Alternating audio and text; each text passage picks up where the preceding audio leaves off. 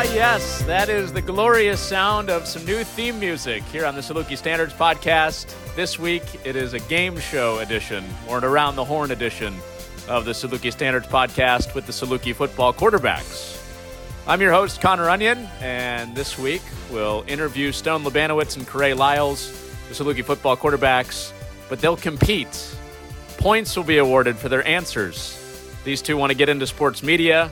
We'll discuss Saluki football topics, some NBA topics, and it will be competitive and it will be informative. Before we get started, let's meet our contestants. First, quarterback from Madison, Wisconsin, Corey Lyles. My name is Corey Lyles. Play quarterback here. This is my second year at Southern Illinois. Currently in a grad program here, professional media management, but really want to go into sports media. Don't know if that's in the journalism or in the broadcast booth yet, but really what kind of interested me with all this has just always been listening to different guys on ESPN, FS1, the Colin Cowherds and the Skip Baylesses of the world and everything, and just listening to them and think that's pretty interesting. And our other contestant who will be joining us beachside in his Florida home, Stone Labanowitz. I've always been into the sports media, and I think if 2020's taught us anything, it's that sports rule the world. You're an Eagles fan, and they go on a 3-game winning streak. That's the best month of your life. And there's not a lot out there that can do that other than sports. I always talk about to buddies and stuff having jobs and the stress levels of the job. Just imagine walking into a studio with a coffee in your hand at 8 o'clock, just ready to talk sports with your guys and stuff. It seems so cool to me, and it's definitely something I want to pursue when I get out and I study mass communications and minor in electronic sports media. 11 questions, 11 points to dish out. 2 worthy contestants and 1 worthy winner. On the Saluki Standards podcast game show edition, it's Stone Labanowitz against Corey Lyles.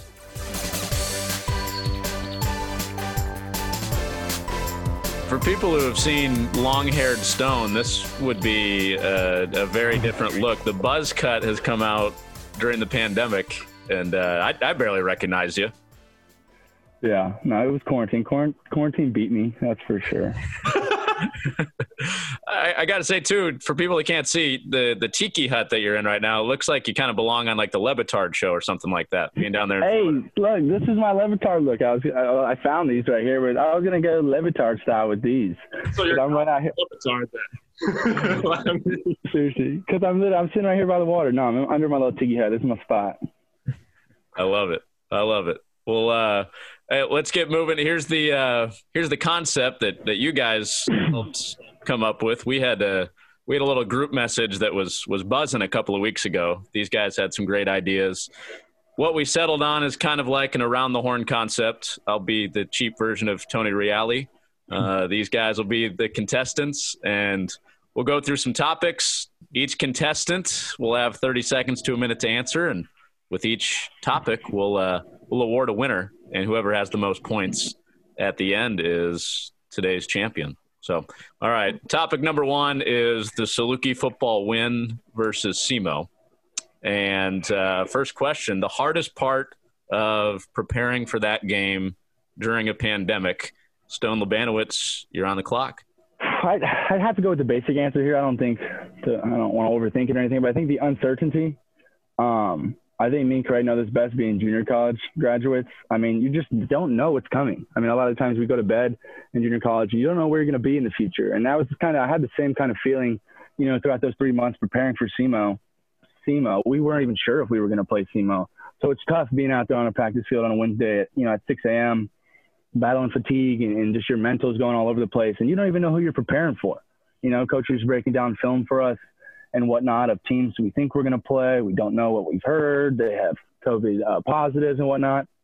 So just going to bed at night, not knowing whether we're going to compete on that date that we said we were going to and whatnot. I just think that was tough for a lot of us in the locker room. Just, hey, what are you thinking? What do you think? What do you think? And just hearing a lot of different things. Coach Hill not necessarily knowing what was going to happen because he's our leader and he was telling us, and whatever he said we went with. And a lot of the times there wasn't anything to go with. So that was tough, honestly, to battle with just not being certain what was going to happen in the future. Corey Lyles, you're up. Hardest part of preparing during the pandemic for SEMO? I think it was just it was the unfortunate thing is keep on stopping and going. We'll go and, we came in, both me and Stone came in June to start working on summer workouts, and then we stopped. And it felt like there would be 3 weeks that we'll be going and have really good progression, and then just stop. And then we'll have another 3 weeks, and then something would happen. So just be this ongoing process that it was just things that we couldn't control, and it's things that just aren't unnatural in the preparation process of being a college football player. When you're a quarterback, everything it's all a mental game. And on top of, reading coverages and making sure that you're leading guys in the right way and coming to practice prepared, you also had this kind of thing that was just lingering in your head about this, the pandemic, and there's certain factors that you didn't have to worry about, in 2019 or 2018, pretty much your whole life playing quarterback. So it's just now, it's not how do you factor that in, and how do you still do the things and have the intangibles of, playing the position, and also, making sure that we're ready to go against, our rival opponent who we've been 0-2 in the last 2 years. So just little things like that. And it's really just, making sure like, okay, now we have something that seems like it's pretty concrete. Now, how do we take advantage of it? And, going forward, how do we get a win off of it? I think we're going with the odds-on favorite on the first topic. 2.5-point favorite, Stone Labanowitz. The point about not knowing who you guys would play, was it SEMO? Was it not going to be SEMO? I thought that was the part that pushed it over the top. This is a monarchy too, so there's nobody to check me. I'm going with Stone. I like it. I'm going with Stone for the first one, the 2.5-point favorite heading into this. But, hey, Tony Reality's job's hard too. All right, he don't get no love. He gets hated on all the time. You're good. I'll take it. Let's go. I need the buttons to mute you guys. I know. I was ready for you to have a little something, a little ding.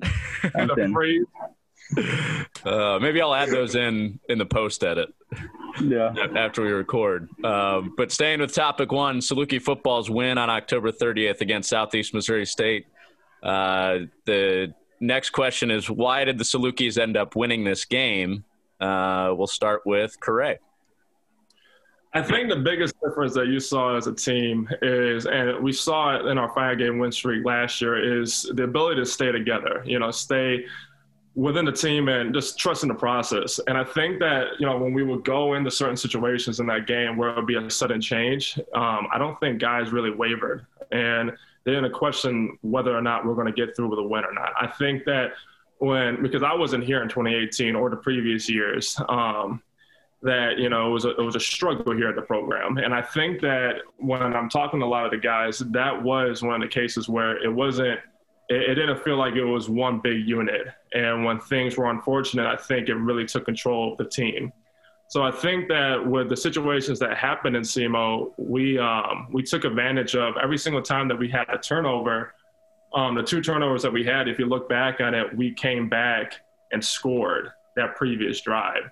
And you look at the last drive when we were all in it, when we were all in that huddle together. And I think that we just had a positive mindset going with that. And we had a positive play, each one of those plays going in, leading up to Nico's game-winning kick. So it's just, it's not always going to look pretty, but at the same time, you just know that we're all together and we're all one unit. And really, I think that's what set us over the edge. And I think that's what we can carry over, going into this spring season. Stone Labanowitz, you are on the clock. Why did the Salukis end up beating SEMO? I think for the first time in a few years, we went into a game as the favorite. And Coach preached on that, last 5 games of the season. Like, hey, you guys need to start playing like you're supposed to win this game. Like, this is your guys' game. We're the better roster. We're probably the better coaches. And this is how you guys need to play. We need to stop going into these games with all this optimism and stuff. Like, we were a 10-point favorite against SEMO. Now, that's awesome. Now, that's one of our biggest rivals we're going to play all season long.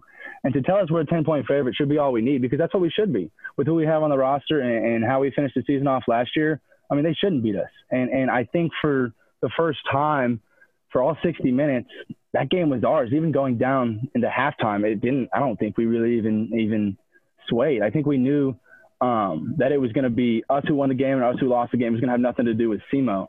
And that's kind of, I mean, that's not what it was when we were 2-9 and stuff. We were kind of going out onto the field hoping we were going to win games and hoping we were going to play well. But I don't think we think like that anymore. I think we've totally switched our mindset that we're going to go out there and play hard, fly around, and make mistakes at full speed. And that's something you hear a lot.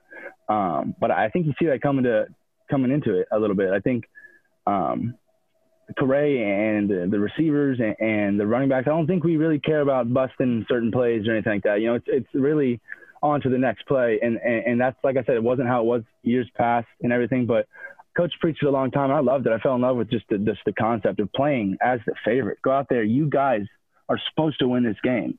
And if that means anything, then go win this game because it's in your guys' control. It's nothing to do with SEMO. It's going to have nothing to do with South Dakota State come February. It's just all on us.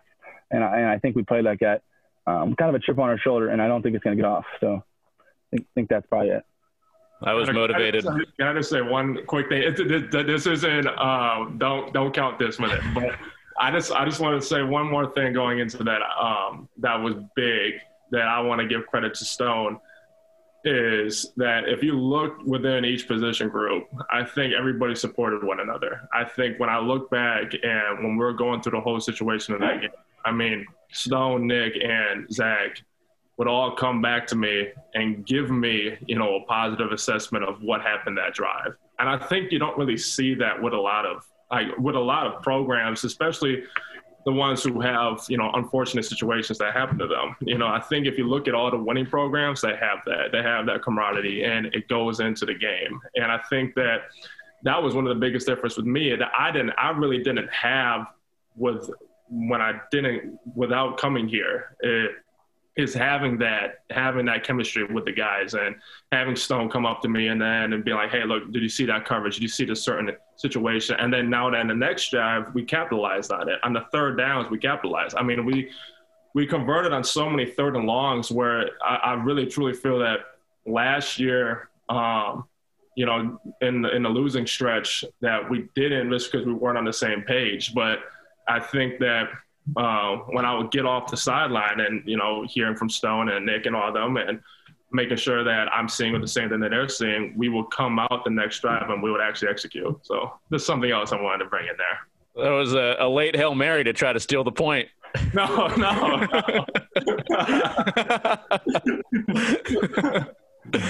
No, those are excellent points that you both made. I'm edging towards Stone on this one because of the 10-point favorite comment. Playing as a favorite and that being different from years past, I think that pushed Stone over the edge. I like the effort on the Hail Mary, Correa. That was not I was just giving credit to where that's due. So No, I know. No, that was good stuff. I'm sure fans will appreciate that. But I hate to break it to you. The 2.5-point favorite is up 2 points after 2 questions. I hope fans appreciate it, but you still lost that one. So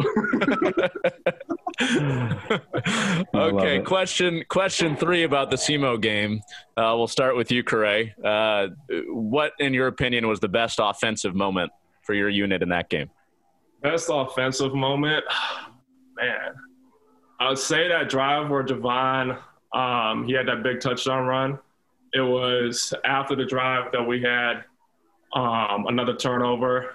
And really what set us apart that drive that really helped, and I don't think probably went under the radar a little bit, is who converted that third down catch, and that was Branson Combs. Branson is a freshman receiver. Branson didn't really get a ton of first-team reps going into this whole season. And he was one of the guys who actually came down with me in Carbondale a couple of times during the summer, and he would make the 4-hour drive from Indiana, and then I would make the 7-hour drive from Wisconsin, and we would come down, and Avante and Deontay will come down too, and we would all have a throwing session throughout the summer. And it's funny because we probably had 20+ hour sessions in the Carbondale heat, and you're just always, I can tell with Branson, it's like, when is this going to pay off? When is this going to pay off? And, ironically, that in that moment, that's his first snap. It's a 3rd down and 14, I believe. And we run this play as a 7-step bang post. And it's straight up timing. The route is straight up timing. And it's his first catch. And boom, I mean, he converts it. It's a low throw. It's in the middle of 3 guys, and he converts the first down. That's his first real live rep, I believe, in college. And, you know, he capitalized on it. And then going forward after that, I think it was 2 more plays where Javon had that big touchdown run. But I think it was just seeing that what Branson and, you know, a couple of those guys that you don't really know what they're capable of going into like a live situation, seeing him capitalize on that, you know, really made me that probably was my favorite play of the whole game. Stone Labanowitz, you're on the clock. The best offensive moment for the Salukis in the win against SEMO. I love that he brought up that Branson play because I do think it kind of uplifted everybody on the sideline and gave us like a fresh, like, you know, slap in the face. You know, oh, let's go. But honestly, thinking about the game and, you know, where it really changed and flipped as far as what kind of plays we made on offense, I think it was that last drive. I don't know if it was 2nd or 3rd down, but we had a run tag on, and on most of our run plays, of course, I mean, any football team, it's the same, but your inside receivers and outside receivers usually have, you know, backside bubbles or backside hitches. It's all depending on what we see as quarterbacks, you know, if we have certain leverage we want and everything. I don't know if it was 2nd or 3rd down, but we're in our own territory and trying to play it safe, but trying to go win a football game at the same time. And Gray decided to not hand it off, and he squeezed the bubble out there to Avante Cox. I think it was like 2nd and 9.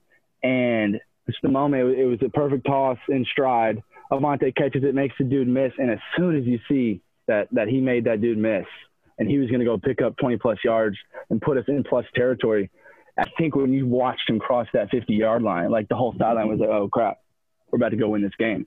And I think that was the first moment that everyone was able to just take a sigh of relief, just to, like, we're going to win this game. Like, watch this. Here we go. And it wasn't like that in minus territory. When the minus 45, like, fingers crossed, like, you know, don't make a mistake. Let's be smart, do something.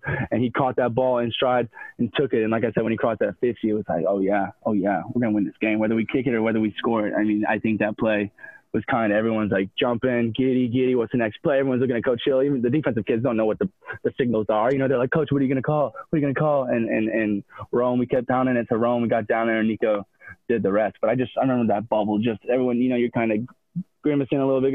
Oh, he caught it, and he goes. It's like, there we go. We're going to win this game. I just loved I mean, like I said, that's not supposed to happen on that play. Percentage-wise, probably throw that ball 20% of the time. And in the biggest moment of the game, he threw that. He squeezed it out there, and it ended up paying off. We won. So I love that play. That bubble to Avante was pretty cool. You both have me feeling like it's October 30th again. You put me in the moment beautifully. That's good stuff. Taking us inside the specific play with Branson Combs, giving a little background on that, I think that's going to push Correa over the edge. Nice. So we got Stone with 2, Correa with 1. Correa is on the board after 3 questions. Yeah, baby. All right, moving on to topic 2, Saluki football program building. We're going to start with the playoffs last year, a tough day for the program, having the watch party, not getting into the playoffs. We'll start with, I think it's Stone's turn to start, an argument for why SIU should have been in the 2019 FCS playoffs. I think there's a couple. I wonder how much stock is put into momentum, but come on, we're riding a 5-game winning streak. And if you turn on the tape to go play the team who's inevitably going to win the national championship, or is at least going to get there every year, 7-7 at halftime, right? That was a ball game. We were in a ball game. They were playing at Saluki Stadium, and I know darn sure anything they were going to win that game at times during that game. So to watch us play how we played against North Dakota State on top of a 5-game winning streak, I thought, you know, you respect momentum in a sense. And then, 2, if you want to get into the teams that go in and everything, you let Furman in. Furman gets stomped by Austin Peay. You let North Dakota in, which are like questionable ends, you know, is what Twitter was saying and what we're all saying, right? Because their records and whatnot. We let Furman in, they get stomped. North Dakota goes in and gets stomped. And, I mean, Correa can attest to this, but we watch a lot of Austin Peay film. I mean, they're on our film a lot of the time. We see them. Whether it's their offense or defense, like we kind of get a feel of, we kind of know what team they are. And, I mean, that's who we were going to play. I think that was our matchup. I just thought we were going to get more respect off the momentum. And as far as matchup goes, that we would have put up a bigger fight than Furman was going to. And I think you should have been able to see that. But that was unfortunate. And just my least favorite part, all of our least favorite part, was being on ESPN. They showed the Saluki Dogs in a try box, the 3 bubble teams. And we were the one of the 3 teams that didn't get in. That hurt the worst. And one of the teams who was sitting right there went and got waxed. So, that kind of stung a little bit. But, yeah, I mean, I just thought we were going to get a little bit more respect, as did a lot of people. I mean, it's pretty controversial. I mean, going on Twitter and some of the talk shows and everything, a lot of people thought we should have been in. Yeah, the try box was a little cruel, wasn't it? It was so cruel. Corey Lyles, why should the Salukis have made the playoffs in 2019? Okay, so Stones took my first thing I was going to say is momentum, but it's definitely a momentum thing. And I think that it's part of the age-old debate, especially with, you see like the college football playoffs is the SEC and just the strength of conference. And I think just when you ride that out and you just see that we're in the toughest conference in the FCS, and when you have a 5-game winning streak in the toughest conference, I think that should say a lot to, push ourselves over the edge and getting into the playoffs. And if you also look at a bunch of our games, who we lost to, I mean, we lost to Illinois State, South Dakota State, Arkansas State, and North Dakota State. And I think it was really a margin of, it was a 1-possession game, I think, in each of those games going into like the last 2 to 3 minutes of this game. So, I mean, we're even driving down to North Dakota State, and if we hit that touchdown in the 4th and 1 with Javon, that's 21-14. And if you look at the Illinois State game, I mean, I think it was 17-7 going into in the middle of the 4th quarter. So all those, and then the South Dakota State, I mean, we're winning 10-7 in the halftime, and I think it ended up really being a 1-possession game leading up to the 4th quarter too. So if you look at all those games, we were, just 1 possession short. But I think that once we started getting our momentum going in, carrying into that 5-game win streak, you really just saw that, okay, now we can do this in the toughest conference in the FCS, as well as, you look at opponents that we could have faced, and I think we definitely had an advantage towards them. So I understand that it's a little bit of, you can only have so many per conference, but at the same time, I think if you didn't look at that, you just looked at who is the best teams going into this, without a doubt, I thought that we were one of the best teams going into that and going into the playoffs. And I thought that we should have, because I truly believe we would have had a great run in that playoffs too. And you see that just the change in going from 2-9 to 7-5. And also, if you just look at it, I mean, we have guys on that team who have a lot of talent. I mean, Avante Cox is one of the best receivers. So when you have this, so when you're going into the playoffs, you have Avante Cox, one of the best receivers in the country. You have Jeremy Chin, who's probably going to be one of the best safeties going into NFL, in a couple of years. You have DJ Davis, who's considered one of the best running backs in the country. You have Xavier Furcon, who is one of the best guards in the country. So you have all these guys who are in those kind of races of being the best in their position. It's like, you want to see that. This is all entertainment in the end. So I definitely thought that we would be a way more entertaining team going into the playoffs than maybe some of these other opponents. I like that. This is a tough, I think this is our toughest one so far. This is, I think this is the advantage of going first. That's what I'm finding. For the sake, oh my God! I think for the sake of originality, Stone wins this one. But almost the late come. I did like the example with the race for being the best positions in the country. That was really good stuff. I agree. So, moral victory there for Corey. Take that one. If I could give out half points, I would. We're gonna skip down one. We're talking Saluki football program building, and the score is Stone Labanowitz 3, Corey Lyles 1 in our battle of the quarterbacks. We're gonna We're gonna skip one down the list. You guys didn't come out of high school straight into the Saluki program, but put yourself in the shoes of you guys. If you guys were 18 years old right now, again, if you're a high school recruit, why should you want to play for Coach Hill in Saluki football? Corey Lyles, you're up first. Okay, so I definitely think one of the things going into it is youth. I think that he gives, kind of that new age of coaching that you see a lot in football. Is just, younger coaches having that head coaching job. I think that it gives a certain type of energy and just, it's just a new person. It's a new voice that you're hearing. And, they're kind of learning it the same way that you're learning and you're processing. And I think really one of the biggest things I've been fortunate to be with a lot of, winning programs and a lot of successful coaches in my life, and I think the biggest thing that separates a lot of them as far as the head coaching position is, are you willing to leave your office door open? And that doesn't mean whatever you're doing at any moment's notice, you have a certain guy, whether he's the starting quarterback or the fourth string tackle, coming in and asking for advice or just talking about something, and you give that player an opportunity to go in and talk to you.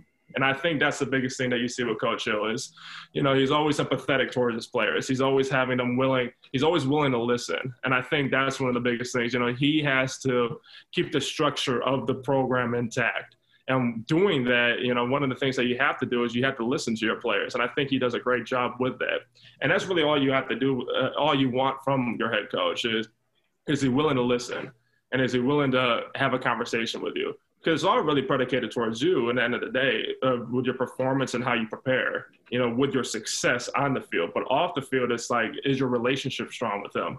And I think that Coach Hill does a good job with really just having those one-on-one conversations. After every single kind of off-season program, or even and after the season, we have these one-on-one conversations with him. I mean, we have 5 of those per year. So, he has that with 105 players on his team. Not a lot of coaches do that. And, I've been with 4 programs, and I would say he's one of 2 who have done that. And you see why that we're having the success that we're having, and also where I was at previously, why they have so much success. So it's really, you see that it's kind of a consistency with that. It's just having those one-on-one conversations. Stone Labanowitz, you're a high school recruit. Why would you sign on to play with Coach Hill? I think he's 32, 33 years old, however old he is, and he's original. I mean, he's not your basic coach. I think he's just so in tune to the game. Like, he knows who he is. He's so confident. He's got a certain swagger about him. But like I said, he's in tune to the game. Like, he knows just as much pop culture as we do. I mean, what do we care about nowadays? Call of Duty, and video games, stuff like that. And he's able to tic-tac with those kinds of things. And just compare it to going to, like, Georgia Tech and playing for Paul Johnson, or even going on a visit or whatever. And it's like, you can't really relate to this dude. So you're not going to have that relationship. Like, there's always going to be a gap. There's no gap with Coach Hill. He knows, and he's sitting at midfield watching a practice. He knows probably why Calvin's not practicing that well today. He knows why. He knows exactly why. And I don't think a lot of coaches or programs can kind of say the same thing. I just love how he knows us individually so well. Like, I've only been to a junior college. Craig's been to a few other schools and stuff, so he knows more how it goes as far as coaching staffs and whatnot. But like I said, he's just so close to us individually. I think that it plays a big role in how hard we play for him and whatnot. And I think he pushes a lot of the same stuff. And I think it's starting to make sense to a lot of us. And I don't think he's swayed, hasn't backed down from anything he said, even through 2020. I mean, this season's been a mess, and he stayed true. As far as a recruit being a young kid, I mean, if you're coming to Southern, you probably got a little twang to you. I mean, a lot of our kids on our team hunt at his house. And I mean, come on, who does that? Like that, not a lot of people, have that opportunity to hunt with their head coach at a Division I college. That's cool stuff. You know what I mean? And he means that. That's not fake. He means that. We went to his house the other day and we're golfing. Like, he set up a little golf thing. We're whacking golf balls.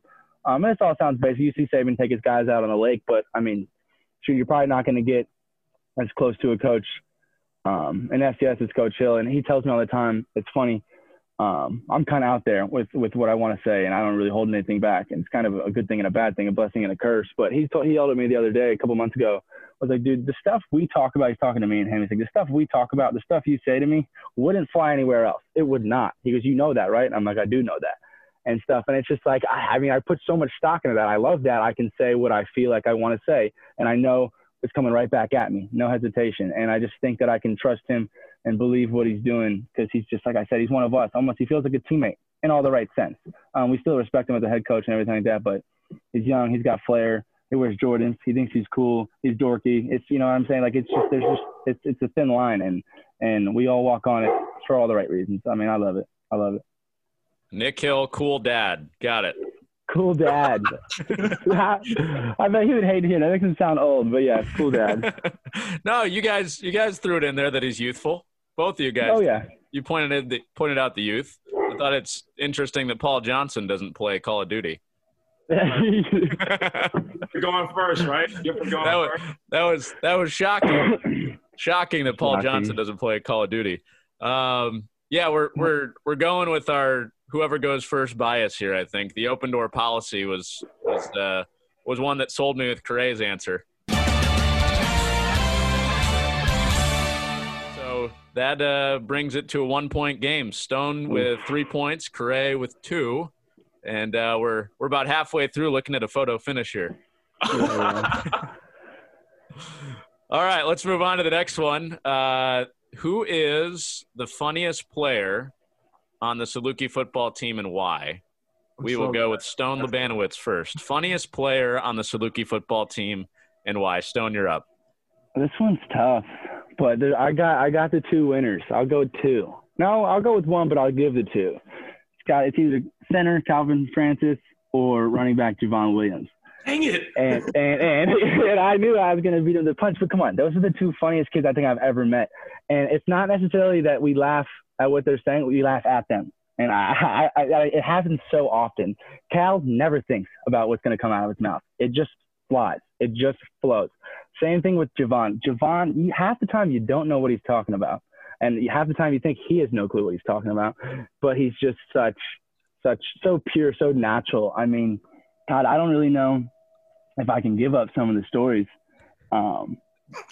But there's just so many good ones. Calvin, if people knew Calvin would be their favorite player on the team. Any Saluki fans listening, Calvin Francis needs to be your guys' favorite player because he's all of our favorite player.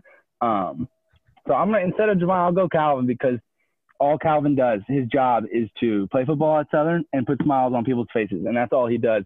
I mean, he doesn't care if Coach Meade could be yelling and being serious. Calvin's going to bust a joke and get yelled at. But he's still going to work out really hard in that session. It's just, he just doesn't care. He knows who he is. He knows we love him. But Calvin's got to be top 5 funniest kids I've ever met. All right, Correa Lyles, funniest player on the team. Sounds like your answer was stolen, but let's see what you can come up with. All right, I had a backup. All right, so you ever heard about the whole thought of the guy who's the quietest? Usually, he might be the guy that you don't want to mess with.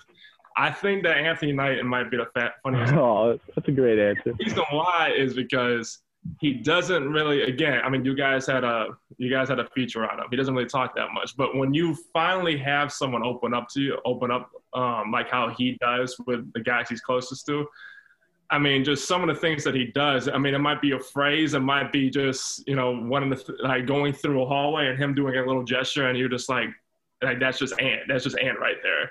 And it's definitely it's funny because I feel like he's the funniest guy on the team. It's just because you don't get a lot from him, but what you get from him is gold. So, I mean, it's just some of the best moments that I've had at SIU is just whether that's playing Tunk with him, at Z's in his house, and some of the comments that he makes, and they're soft-spoken, just, little catchphrases here and there. And just, he kind of has that Florida accent too, and kind of that, saying jit and all that and everything. And, he's just that it just goes, it ties into with him. I think that he's the funniest guy on the team. But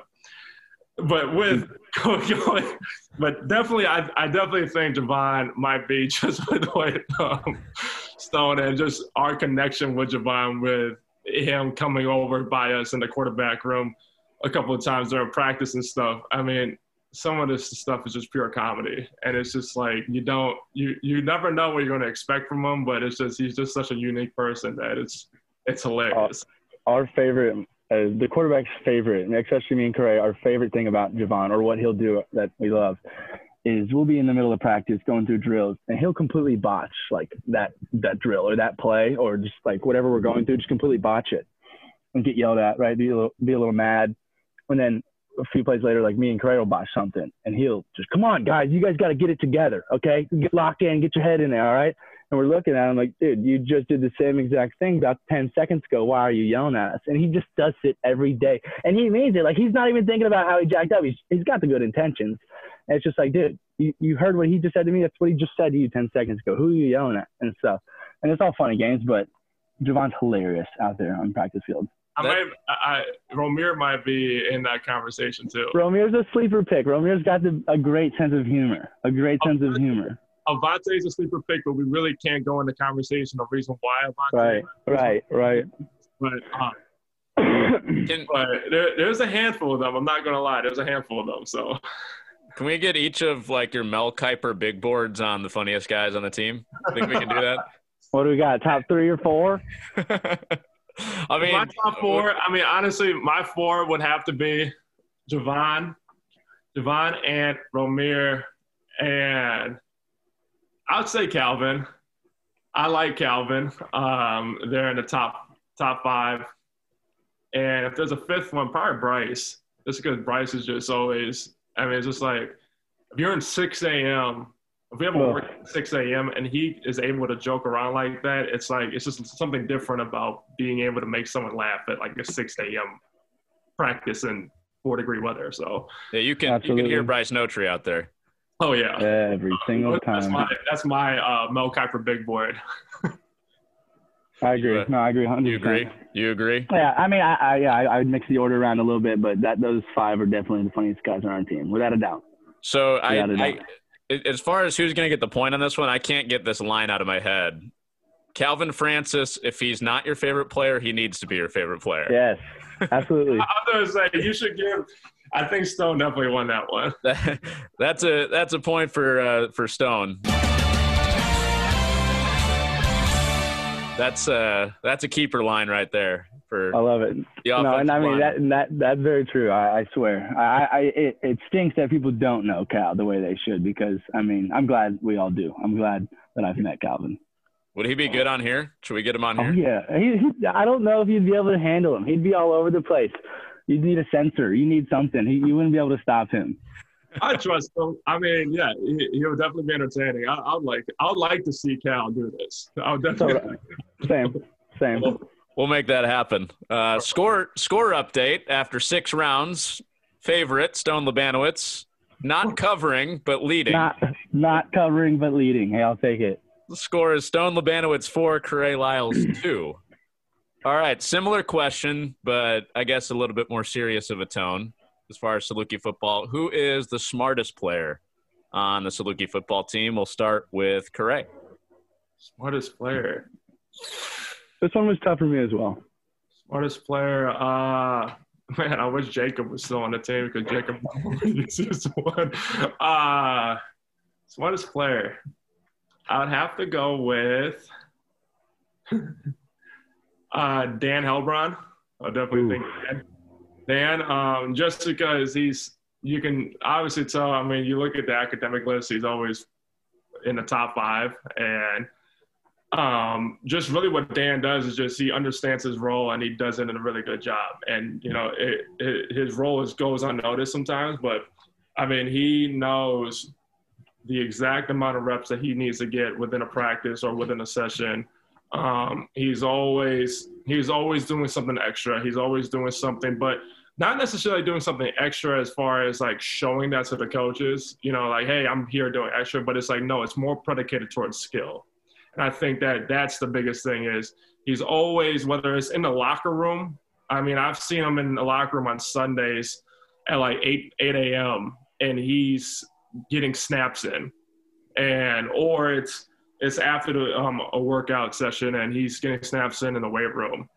And it's just really just being that detailed with that. I mean, that position is you have to be smart. You have to understand the little details of that, because if you're not, and if you don't buy in 100%, you're going to mess up, and it's going to be really crucial, and it's going to show all over. I mean, you're going to be the one that Like, that's the only time that you go noticed is if you make a mistake being a long snapper. So I definitely think that, both on and off the field, and just how he interacts with guys too, is just, I see guys who I'll consider like having someone with high intelligence are people who understand how to communicate with people who are different backgrounds. And I think that Dan has a personal relationship with everybody on the team, but he doesn't really talk that much. Again, he's one of those guys who he's really soft spoken, but at the same time, you will have a conversation with Dan when you come here at SIU. So, very appreciative of the film. And I think that he's probably just both on and off the field, in the classroom and everything. I think overall, he's probably our smartest player.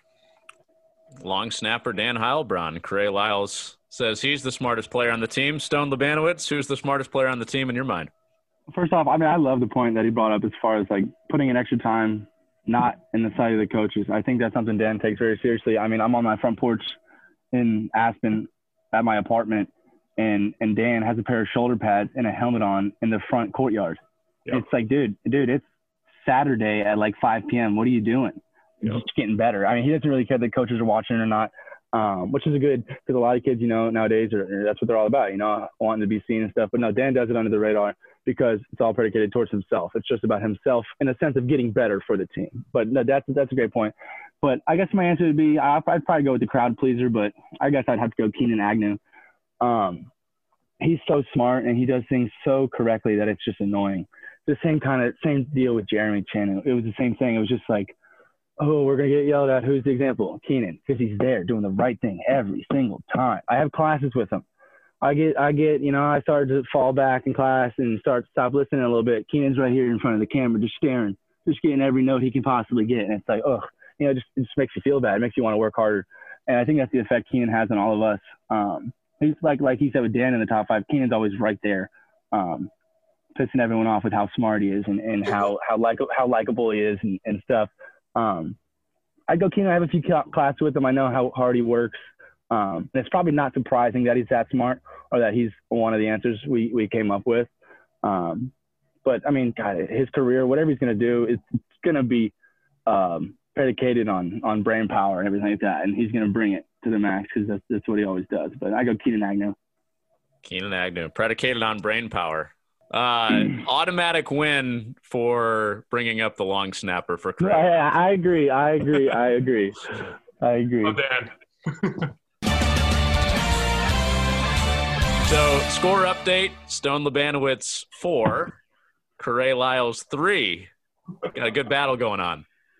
Definitely. All right, moving on. Who has the weirdest game day superstition or routine? We will start with Stone Labanowitz. I can't wait. Yeah. I don't know if we necessarily have superstitions or routines, but I guess you could call this a routine. But I'd say our locker room is probably louder than it can be and should be. Chucky Sullivan, one of our defensive end, brings in an entire DJ booth set and sets up speakers all around the locker room. And so we get after it when we can. And like we mentioned earlier at 6 a.m., but no tree. I'm going to go with Bryce No Tree. When that music gets turned on, it don't matter what time it is on Saturday. It could be 11 o'clock when we get there. Everyone's sitting in the lockers, headphones in. Bryce just loses control. He just starts screaming, not English, just words, just mumbles coming out everywhere, and he just loses control, and he's in the locker room. And nobody really cares because it's Bryce. He does it every day. It's just how he is. But he's just completely losing control and flailing all over the place, mumbling the lyrics. It's just, you love it. He does it every single game day. It's like you just don't mess with him. Let him just kind of do his thing. He's just flopping and just mumbling the lyrics at the top of his lungs. Even Coach will walk in too. Coach Poore or somebody will walk in and be talking to a tight end. Hey, this is what we're going to do today. Gets real serious. Bryce is right behind him. Yeah, just screaming and just doesn't give a darn. And like I said, that's every Saturday. So I guess that's the routine. I'd go with Bryce. I love it. I just giggle. I got my headphones in and my music going, being normal, and just watching him. I guess it gets me a little ready too, but that's his routine. He does it all the time. Bryce No Tree, game day flopper. Got it. Game day flopper. Game day flopper. Corey Lyles, who has the weirdest game day routine? I got to go with my former roommate, Jonathan Thompson. And the reason for that is because regardless if it's home or away, you will see there's like that 90-minute stretch where you can go out in like shirt and shorts. And he goes into this corner and he has his headphones on and he's just jamming out, kind of like how Bryce is and everything. But I mean, it's like full speed DB individual work. I mean, like literally in his position, getting set, hitting the foam pads on the sidelines and everything. And just, shirtless. Yeah, shirtless. He's he's shirtless, tattoos, everything, and just going 100 miles per hour, 90 minutes prior to the game with just his shirt off and his pants on, like and his padded pants on, and just going again 100%. And it's funny because again, when you go back into the locker room, you have Bryce going crazy and everything, but JT has his headphones in. So JT has his headphones in, and then you'll go in, and I'm like putting my pads on and everything, and all of a sudden you just might hear him like start singing the lyrics with his headphones in. So viciously. So you don't know what he's listening to. It's like, I take it to the grave, everything, and it's just like, what? It's just quiet, and it's just like, well, okay, well, there's JT. He's getting hyped, but you don't hear the beat, you don't hear anything. It's just him going mental pretty much, and it's like, oh, well, JT's ready, so we know that he's hyped and he's ready. Right. So, I mean, and he's just all over the place. I mean, it's just he's talking fast, everything. I mean, it's like he took 3 Red Bulls and has to listen to whoever artist he listens to. I mean, he's getting 6 hours of a workout in pretty much that day because, I mean, he starts from the moment we get off the bus or the moment where last team meal is full speed, 100 miles per hour, all the time, in his headphones. You don't know what he's listening to, and he's just mumbling stuff, and it's pretty true to him because that's just how he is all the time, but I would say that it's definitely the one that you can see that kind of sets everybody apart as far as their game day rituals. Boys, we got a tie game. Oh. Yes, sir. Maybe if you saw Bryce in the locker room, I would get this point. Corey Lyles ties it up with his 4th point. No, both my takeaway first is that the defensive guys like to stir it up. All the guys you mentioned were on defense. Chucky Sullivan, Bryce Notary, and Jonathan Thompson. And the thing that pushed it over the edge for Corey to win was that karaoke broke out in the middle of his answer with "Take It to the Grave." Oh, yeah. Honorable mention is Javon, though. What Javon does, he listens to, like, classical jazz. He, like, listens to, like, 70s R&B. And it's just like, hey, man, listen to what I'm listening to right here. And it's like, what are you doing? Oh, he's definitely the guy who walks around the locker room and gives you his headphone. Like, yo, check this out. Every day. It's like, check this out. And you got to just, okay, here we go. That's good. That's good. Those are both really good answers. All right. So this is specific to the quarterback room. This next question, it was a 3-way competition 2 years ago, and you guys put together a new room with Corey transferring in. The balance of friendship, supporting each other, and competing at the same time. How do you balance all those things all at once? Corey, we'll start with you. I think it's just really getting to know each other. And I think that's what you've probably been hearing from, Coach Hill and Coach Rowland, they've reiterated a lot. It's just, it takes time. I mean, it really takes time to build a relationship, especially with, 6 guys who play this position you have a lot of ego to it. I mean, let's just face it. There's only one starting quarterback per team, and, you have all these different things that goes into playing quarterback there's a lot of feistiness and fire to each person. There's a lot of passion to it. There's a lot of theories of why people choose to play quarterback and everything, and you have to have intangibles. And I think all 6 of us have great intangibles. So when you get into a single meeting room like that, there's going to be things that are discussed that is going to get uncomfortable at times because we have so much self-confidence within one another, and we believe that we have what it takes to lead the team, and we all still do. And I think that's one of the biggest things too. It's just, I think that, once you find the time to see it, it's like, all of us have something that's so unique to them. And I think that's what I'm appreciative of. I'm appreciative of seeing how Stone comes to work every single day.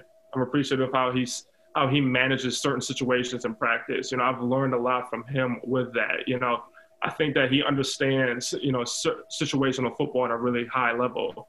And you look at Nick, he had so much success going into Rochester and, winning state championships. So he has a winning pedigree. You look at Zach Dabrowski, his father has a high coaching background in college.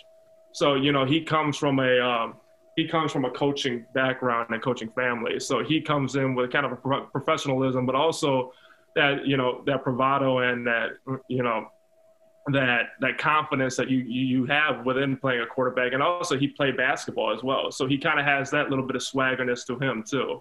And you look at Jalen, who his dad is like in the Detroit Lions Ring of Honor. So, I mean, you have a kid who comes from a very successful football family as well, where his dad is, one of the best to ever do it with the Detroit Lions, a professional football team. So you have all 6 of these guys, coming in and coming together, and we have all their different stories. And it's, how can you mesh in the same time? And I think that that's one of the biggest things that I saw was just seeing how we can take and pick each person's strengths and kind of go with it, especially with different drills that we do and everything like that, and communicating with each other and bouncing it off with one another, and you see other guys' strengths and weaknesses. And all in all, I think that's what makes all of us better is also having that competition as well. I mean, we're always competing against one another, and I think that's one of the biggest things. I mean, we have this thing like a big ball drill. I mean, it's these huge like yoga balls, and Brett Johnson and Coach Rowland, do their due diligence of trying to throw it at our faces and everything. And it's, you're trying to dodge that and everything. And there's competition with that one. There's competition with the 2-cone drill. There's competition with the 5-cone drill. We're running up and who can hit the target and everything. But it's friendly competition. It's us all, bringing each other along and everything. So, whoever's in each unit, we want to make sure that we're getting better as a team. That's the whole focus of playing the quarterback position is how can we get better so we can win the game and win that practice and win that situation. So I don't care. I mean, I'm going to be hyped that when Zach's out there with his guys, I'm going to be hyped when Stone's out there with his guys, and with whatever unit's out there. So I think just having that camaraderie and just having that unit, and I think that we have a really, really strong, tight unit. Stone Labanowitz, the quarterback room, the balance of friendship, being supportive of the other quarterbacks, and competing with each other at the same time. How do you manage all of that? I think most importantly, it needs to happen naturally for it to work the right way. And I think it has.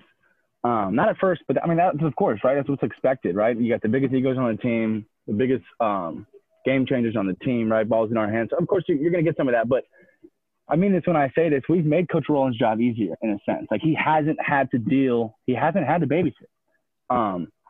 for majority of the time. And I think that's what's the best part about it is because now it's not in his head. He gets to focus on the things that matter the most, no more drama, all that kind of stuff. But it actually has happened naturally. I love how he brought up how we pick off of each other and what our special things are. I mean, I totally agree with that. But like last week or a couple of days before we all came home for this break, we go over to Coach Rowland, invites us over. He always cooks us steaks every once in a while. And as soon as we walked through the door, it literally, you could have put football signs everywhere. Like we felt like we were in the meeting room and we were just hashing it out. It started right off the rip. We're watching football, making fun of Big Bird, Coach Rowland and stuff. Like it just like, there's just no more animosity. Like it's so natural. And like I said, the only way it's going to work is if it's natural. And I think we've got that down to a T. I like Correa for certain reasons. I like Nick for certain reasons. I like Zach for certain reasons. Me and Nick like to play a lot of golf. Coach Rowland lives on a par 3. Anytime we're driving by, we give him a call. He comes down with his 9-iron and we swing it and play the hole. And it's like, just don't know if that's normal anywhere else. And it's normal for the right reasons for us. I do think that we've built one of the tightest groups, position groups we have. And it wasn't like that at the beginning, but we've built that. And us 5 have built that. It wasn't Coach Rowland. It wasn't Coach Hill holding our hands. We kind of did it ourselves and found out, where the problem was and what it was. And I think now you probably have the most organically built group, honestly, on the team. And I do take a lot of pride in that. I think it's important, especially for your quarterback to be that way. I think we're killing it in that department. The relationship I've built with Correa, through thick and thin, we've had our things, but I mean, that's kind of, like I said, what happens. And it's just flattened out. It's perfect. It just feels organic. It's natural. And and we're taking care of Jalen now, our freshman, and we love him, rag on him all the time. Which of course he's going to be the punching bag. I hope he hears this. But that won't last much longer. But no, seriously, our group, I mean, I think we're killing it in that department. I seriously do. Did you say Big Bird? Big Bird. Big Bird. That's your nickname for your quarterbacks coach, Blake Rowland? I've always called him Big Bird or Pops or something, and he don't have a response. You know, he just looks at me, just shut up, man. I get a kick out of it. I get a kick out of it. That clinches the win for Stone.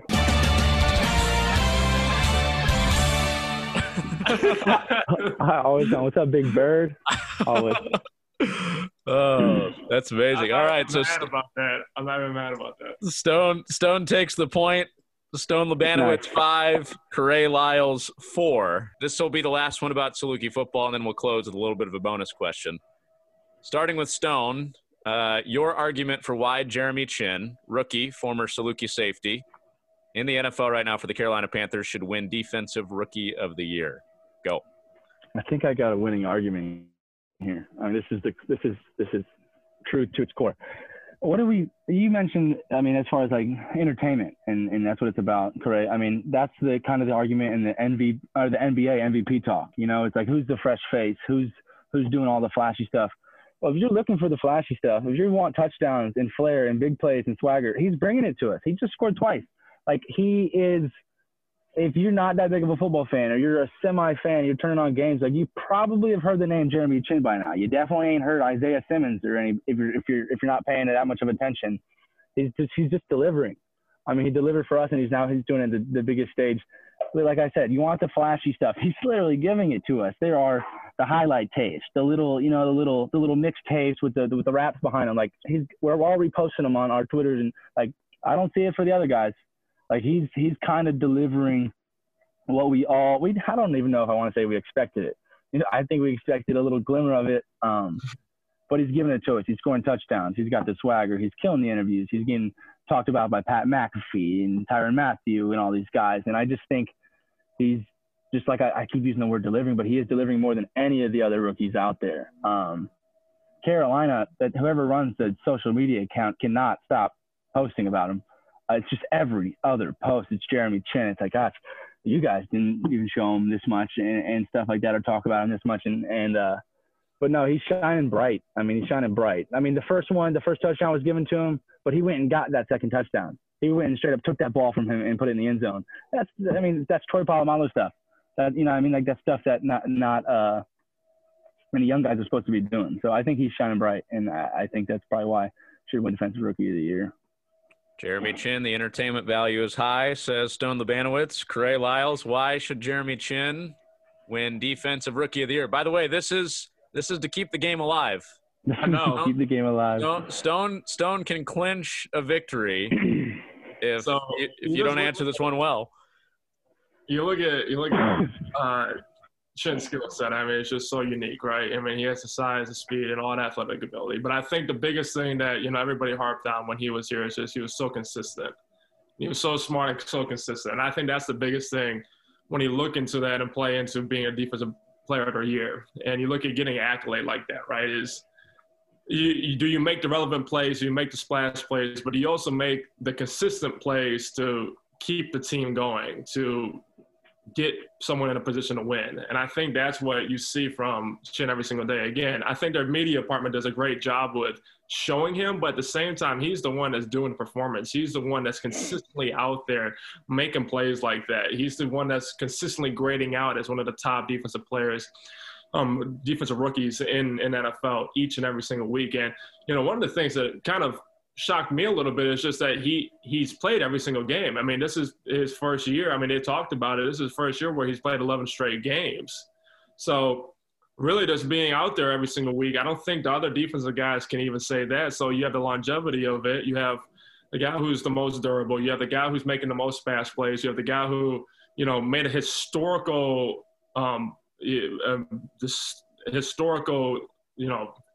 thing where he scored 2 defensive touchdowns in 2 consecutive plays. I mean, he's the only person in NFL history to do that. So you do that, he grades out. You see the PFF rankings every single week. He grades out as one of the top top defensive players every single week. And, but at the same time, he's still making those consistent plays. And you look at all the guys on his team, you look at the veterans on his team, it's like he gives his all every single day, and he comes with the right mindset and attitude. And that's what you want from a player. I would say more so, I think what you see when in the game of football, it's not the guys who always make the splash plays, but it's always the guys who are always in the right place at the right time. And he does that naturally. I mean, that's natural to him. That's a given. So for him to do that on top of making these plays who now are, going on the internet, going all around ESPN and everything, as well as I think this is just the icing on the cake. He's coming from an FCS program. All these other guys he's going against, Blackman, he went to Utah, Chase Young, he went to Ohio State and all that. It just goes to show it's what he put out and all the work that he's put in and all he's accomplished. It shows that you can do it from any level of football. And I think that should kind of play into it as well. I mean, who would have thought that, honestly, the offensive rookie of the year might be the guy for Illinois State. So you look at these two guys, right? They both come from the Missouri Valley Conference, and both are Mr. consistent with both sides of the ball. So you just look at that, and they're making all these plays, they're leading the league and doing all these different things. I think that just what sets him apart is, especially with the fact that, he's durable as well. The conference office has cast their vote for Corey Lyles.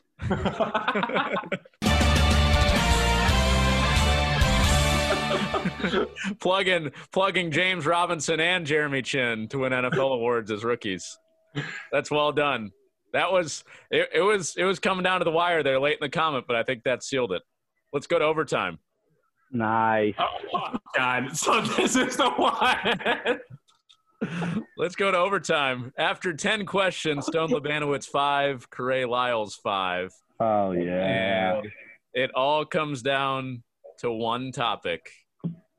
You guys know what's coming. It could last a while. I feel like you both have written thesis on this already. I've actually done school projects on this one. Okay, I'm there. You all have. The way. So there's actual empirical research that's been done literally on this topic. All right, you guys know what's coming. Michael Jordan versus LeBron James. Of course, this was a heated topic this summer when The Last Dance was going on, and Michael Jordan was getting hyped up on the ESPN 30 for 30.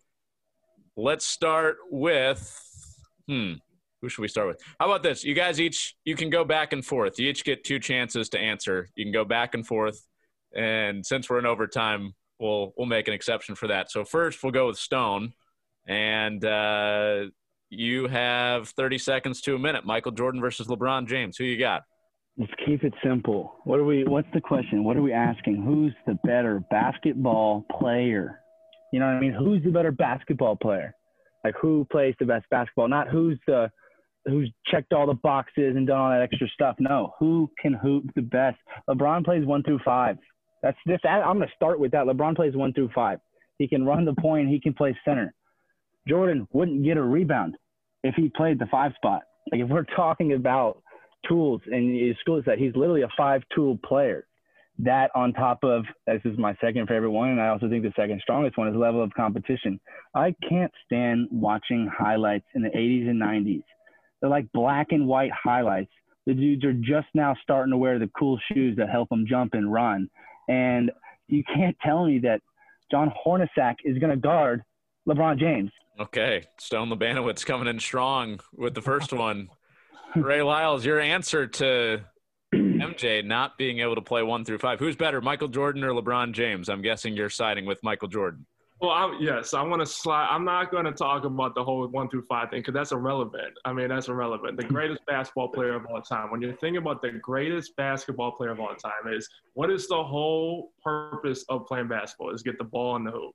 And he showed at a dominance from right from his rookie year that he was dominant all the way through for 14 years. Again, you look at it, you look at every single statistical category in scoring, he's the top one. He's top 1 or 2, and it's just pure dominance. And if you're talking about 1 through 5, well, I think it's scoring and defense. And if you look at all the defensive accolades, Jordan has upper edge over LeBron. So you can't say that as far as if you're talking about pure dominance and just takeover within the game as far as that. But again, we're going back to what is the whole thing about being an athlete. It's just, it's the entertainment value. I think it's more entertaining to have this guy who has the scoring title almost every single year, over 75% of the time that he's played in the NBA. He had the scoring title, as well as winning 3 straight, then retiring, and then winning 3 straight again. I think that's just entertainment in itself. I mean, that don't end it like that, because the answer to that is LeBron. You want to talk about entertainment value? Show me another 18-year-old boy in English 4 class who's ready to come dunk on people in his first game and scored over 20 points in his first NBA game. I mean, entertainment value. Look, Jordan made the NBA cool. Why? Because it wasn't cool. Because nobody was good. He came on the scene and made it cool and made basketball relevant. LeBron he's literally the chosen one. We haven't seen a LeBron. I think we haven't seen a Jordan either, but we really haven't seen a LeBron. Like, as far as specimen goes, like, Jordan was the icon and everything, but he passed the baton off and LeBron lapped him. I mean, sorry, just entertainment value is a tough argument, because like I said, Jordan made basketball cool. Nice. What does that mean? That it wasn't cool. LeBron was able to come into the league as an 18-year-old kid, which only Kobe was able to do. And it's like, put that in perspective. He's in English 4 class. Like, he is still learning how to put together like sentences and predicates and whatever that stuff. And he's playing basketball in the NBA. Nobody's been able to do that. Nobody will ever do that. He's old. He's played longer than anybody. You want to talk about him being first or second in statistics? Who's the first? LeBron. LeBron has bypassed all of Jordan's statistics, and it's going to get uglier because he's got probably 6 more seasons left. I just think it's dominant. Yeah.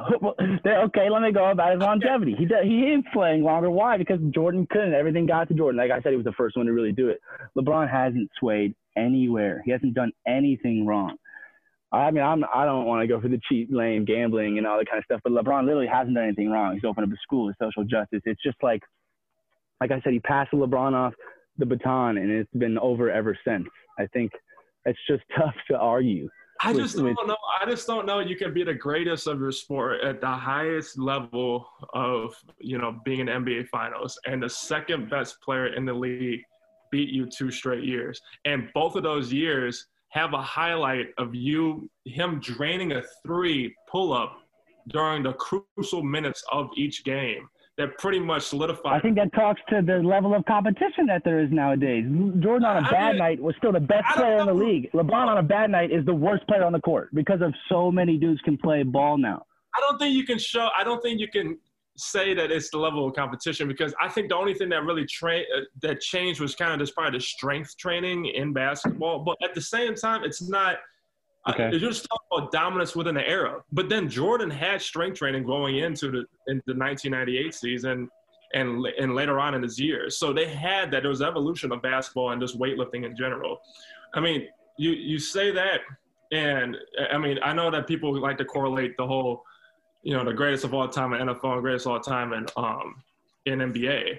And, you look at Tom Brady, it's the reason why they say it's Tom Brady and not someone like an Aaron Rodgers or someone like that is it pure dominance, getting your team to the highest level and winning at that stage. And I think that if LeBron James was the greatest of all time, there shouldn't be really any excuses, because like you said he can play 1 through 5 on the court, and he's the most dominant physical specimen in NBA history. I guess this would be my last jab I'll throw, but this is serious question, serious point. If Jordan goes out on a Wednesday night and they're playing whoever, and Jordan's has a bad first half, a terrible first half, the Bulls are still in that game. They can still win that game. He just has to, adjust and come back and play better. Now, if LeBron James, against anybody in today's league, has a terrible first half, they will get smoked by 30. It just talks to, we talk about valuable, because there's just a higher competition, there's better players in the league. Just think, if we're talking about most valuable player, I love that most valuable thing. Are you kidding me? Like if Well, you you take can't say that. LeBron James off of that Cleveland team, they don't win any games. You take Jordan off of that I don't know what year it was team, they won one less game and stuff like that. You take LeBron off any team, they don't go to the playoffs. The Lakers, he stopped midway through the season, won them like 22 games, and then bailed out, and they didn't even make the playoffs. You needed to win like 20 more games than like 60. So it's like, how can you even talk value if literally the team can't compete without one player? Like how when you have the other Hall of Famers sitting next to you and they take you all the she's so much more valuable than Michael Jordan to any team he's ever been on. So it's funny you said that, but I remember when in one of our final quarterback meetings, I asked you this, and don't swear on me now, but I asked you one game, who are you picking? Oh, I said Michael Jordan. Exactly. So that's just 60 minutes. That's just 60. That's just. If you were to put money, don't take that, Connor. That's cheating. He's cheating with that. That's not even fair at all. Listen, here's why. Okay, now, don't just do that to me. Here's why. Because if 60 minutes you need a killer, if 60 minutes you need to go score points, it's just one game. Yeah, you just go trust the killer for one game. He's gonna get it done. But he won't. Basketball. But of course, it's not. But what season? What season is one game? What season is one game? He plays all the time, all season. Game 7. You can go Game 7. You gotta get to a Game 7. LeBron's gonna. The Game 7 statistics speak for themselves. LeBron James is the best Game 7 basketball player of all time. Yeah, I can't believe you went there. That is the Hail Mary talk. You're saying, hold on. You're saying you're putting your livelihood on the line. Boom. You are putting your livelihood on all the money in the world, and you're putting that on that one game. You just said Jordan. How are you going to do that when you're saying the other guys are greatest of all time?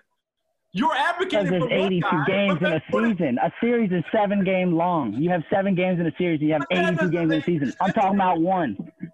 Advocate that strong for LeBron, but then if it's just in this pure situation of playing basketball, the game of basketball, one game, playing the game of basketball, and you don't pick your boy?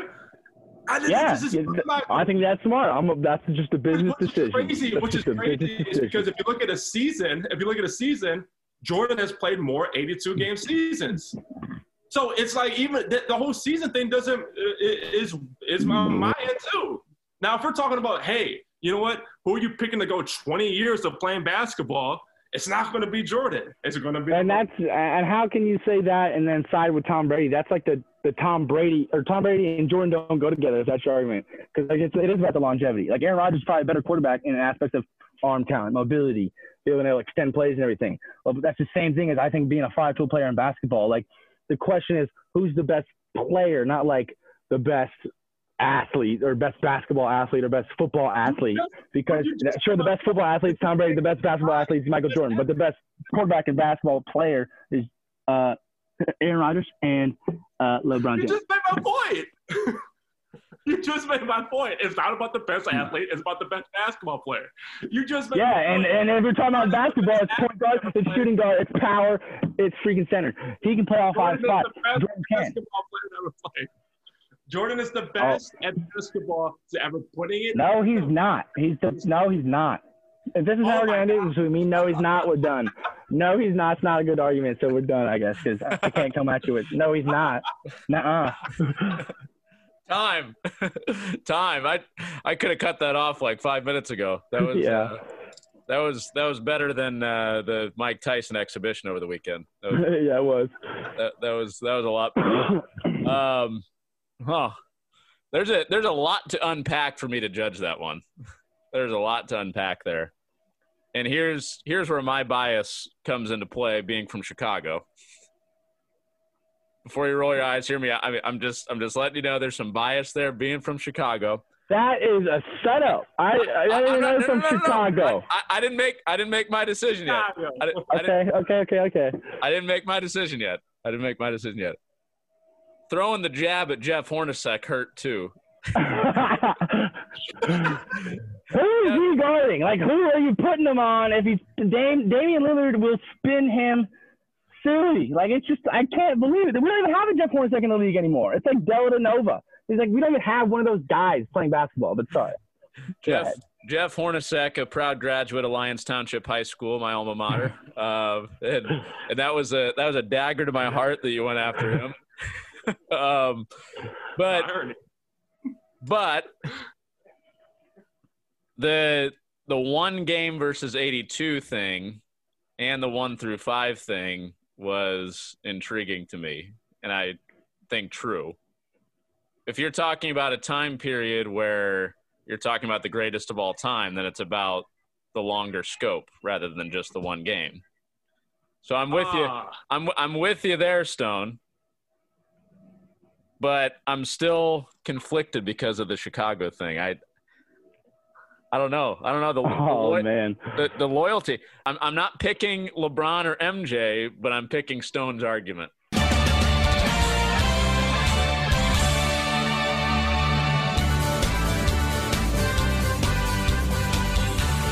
Yeah! Oh, God. Yeah, I was a little nervous. You had me a little nervous there. I didn't think out of 11 questions, a 2.5 point spread was fair to me. But I'll take the win any way I can get it. I did get nervous when it was 5-5 because a lot of the guys don't want to side with LeBron. And you didn't side with LeBron. You sided with the argument, so you did the right thing. But I squeaked out of there. I squeaked out of it. I'm fine. I'll do my little victory lap in silence. I don't got no gloating here. That was awesome. I loved what we just did. Honestly, we killed it. You're 1-0. The people who had their pennies on Correa are also 1-0 because he covered. So it's just not an uncut gems moment. I love it. Well, guys, thanks for doing this. This was fun.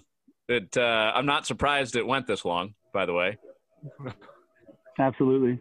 This is literally a first take show right here. Boom. We just covered that. I appreciate it, Connor. No, it was super cool.